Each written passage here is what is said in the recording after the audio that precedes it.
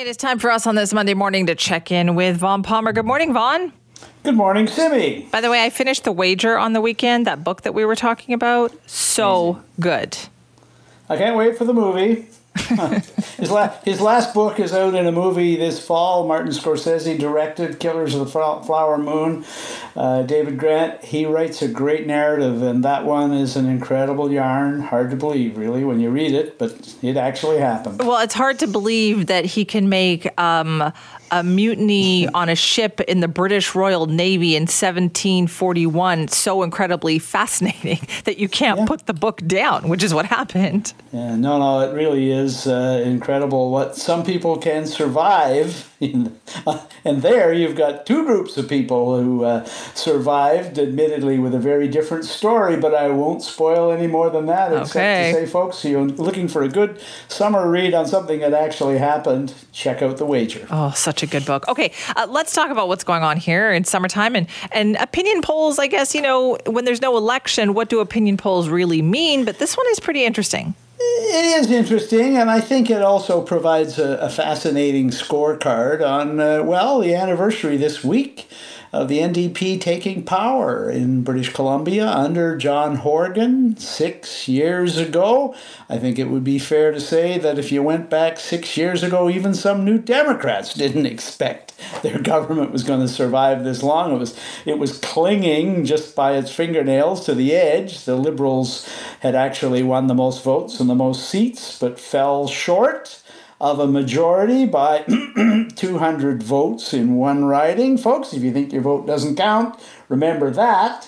But the New Democrats take power, John Horgan, with a partnership with the Greens, and here we are, another NDP premier, David Eby.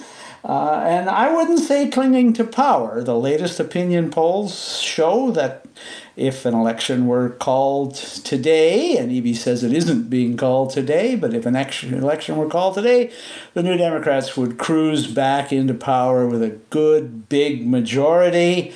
The public is still happy with them as a re-election prospect. But, Simi, there is something very strange in the polling. Oh. And we've seen it again and again. The public is not happy with the government's performance on the key issues. And it really is fascinating to see this disconnect between performance on the key issues and re-election prospects. So I gave you the polling number, parties. In one poll, the New Democrats are well ahead of BC United. In both of them, they're well ahead of BC United. But if you ask people what the big issues are, and Angus Reid did do that, so they think the public says, really big issue, cost of living. 15% approval of the government's performance on dealing with the cost of living. Another big issue, healthcare, access to healthcare, 22% approval. Third issue, housing affordability, 11% of British Columbians think that the New Democrats are doing a good job on that issue. So, Simi, this is one very forgiving BC public, and as somebody who's covered this for almost 40 years, I've never seen the public in quite this same mood. We think you're doing a rotten job on the big issues, but we'd still vote for you if the election were called tomorrow. Okay, what does that say about what these polls are saying about the opposition? Well, yeah, I think there's two things. One, I think, to be fair to the government, I think the public recognizes that these issues that are preoccupying us are complicated and don't lend themselves to easy solutions. I mean, David Eby can't do anything about the Bank of Canada raising interest rates. Housing affordability, there's a huge supply issue, can't fix it overnight without a lot of help from municipalities. Healthcare waiting lists. Well, you can't just go out and create a whole bunch of doctors and nurses out of thin air, although that's what we need to do. So I think that's part of it, a recognition, fair-mindedness that these problems are going to take time to solve. I think the other thing is that for all of the public's disappointment with what's happened so far on these issues after 6 years, people still don't look at the alternatives, whether it's the Greens or BC United or even the BC Conservatives, and say, well, clearly we've got an alternative here that could do a better job. I mean, I think the opposition parties have collectively fail to connect, and you see it in the way the vote is split up among them. So BC United, new brand, is way behind, but in second place. In one poll, the Conservatives are in third place. 16% of the vote, they pulled that ahead of the Greens, and then the Greens are there. So part of the government's good fortune is that its opposition is divided, and when the opposition is divided in that way and the government's ahead, that's a recipe for re-election. So it's like what the public is saying is, we're not entirely happy with the things you're doing, but we get that you're trying to do the right thing. Yep, that's right. I think they're being given the benefit of the doubt. And as I said, I mean, we've covered repeatedly. Some people grumble about the lack of media coverage, but we've covered all the public safety downtown, waiting lists in the hospitals, absolutely, yeah, housing prices. We cover it, right? And we also, because in the interest of fairness, you go to the government. What are you going to do about it? And they lay out their plans and they say, here's what we're going to do. And we can report that they haven't made much progress yet. I think the public gets that.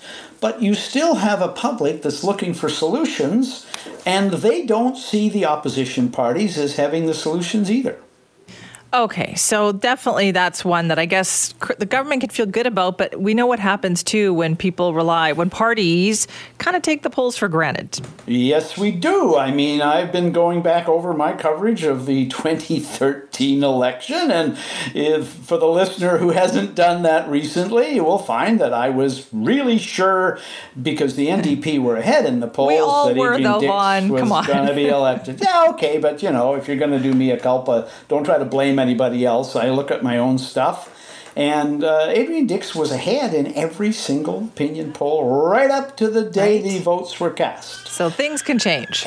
So things can change. And the other thing about that 2013 thing that's important, given the way the Conservatives are surging, is the Conservatives were doing really well in 2013 under John Cummins. Remember him?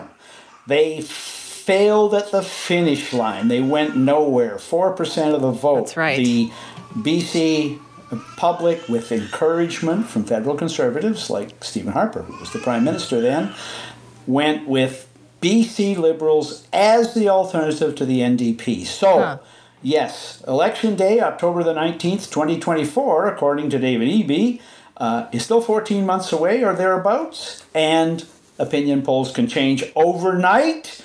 Just ask Adrian Dix. All right, we're back with Vaughn Palmer there because we still have to talk about this whole Surrey policing thing. Yes, the story that just keeps going on, but it's sounding very much like what's coming down this week will be definitive. Vaughn. Yeah, Simi, it has gone on a long time, and we've been told, Simi, to expect Mike Farnworth, Public Safety Minister, make an announcement Wednesday morning here in Victoria, tech briefing ahead of time, and then Farnworth announcing a decision on whether or not the provincial government is prepared to approve Surrey's plan to go back to the RCMP. And doubts have been growing that will happen. The feeling is that the New Democrats are not going to approve going back to the RCMP, partly because of growing doubts about the future of the RCMP as a provider of local, community, city, and provincial policing services in Canada. And this blew up last week at the Premier's Conference, where the premiers of the country called on Ottawa, tell us what the future of the RCMP is in this country, because we aren't sure you're committed to it.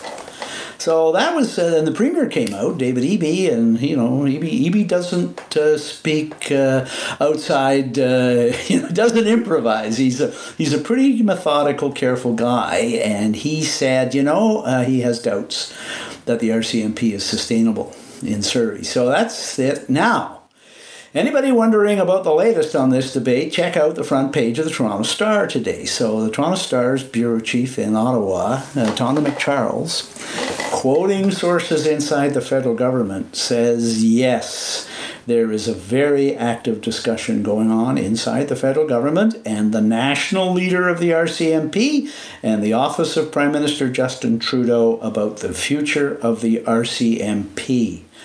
Simi, a growing consensus that the future of the RCMP in this country is more like a national police force like the FBI in the United States, and getting out of the business of providing provincial policing at the local level. The timing of that piece, I think, is very apt to what we're going to be hearing on Wednesday.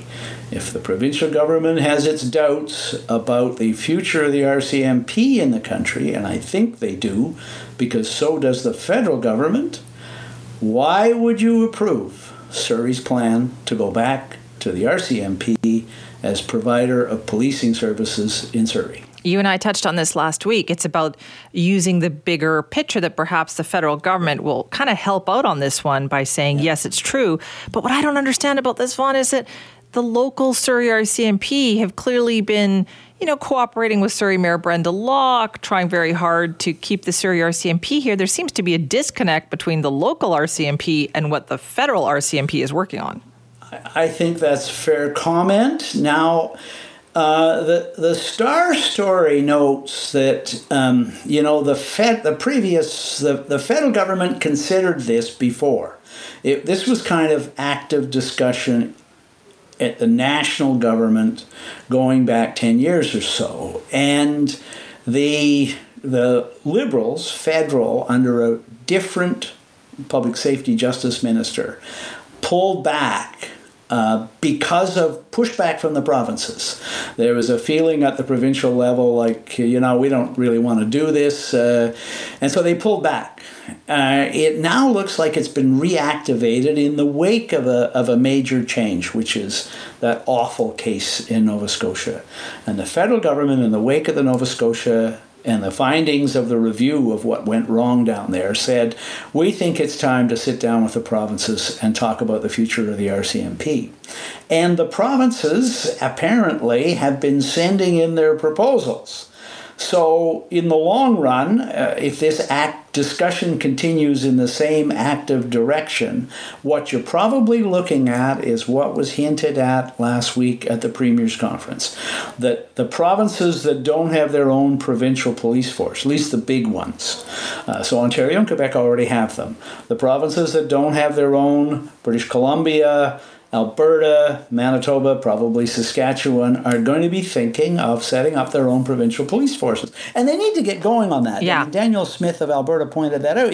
You can't just do it overnight. BC has a proposal for that too. So that's the first thing. But the timeline, there is a bit of room here. RCMP contracts with the provinces are up in 2032. So you have a few years to get ready for this. But as I said, I think that Toronto Star article today, their sources are very good in the federal government, even though they haven't named them. Yes. Are saying, hey, this is the direction of thought at the federal level. Again, I mean, the BC government's aware of all this stuff, right? They probably engaged in the back rooms on these discussions. So again, why would they go back to the RCMP in Surrey when the force may not even have a future? Exactly. As a local police force. Exactly what I was thinking. Okay, thank you, Vaughn. Bye-bye, Simi.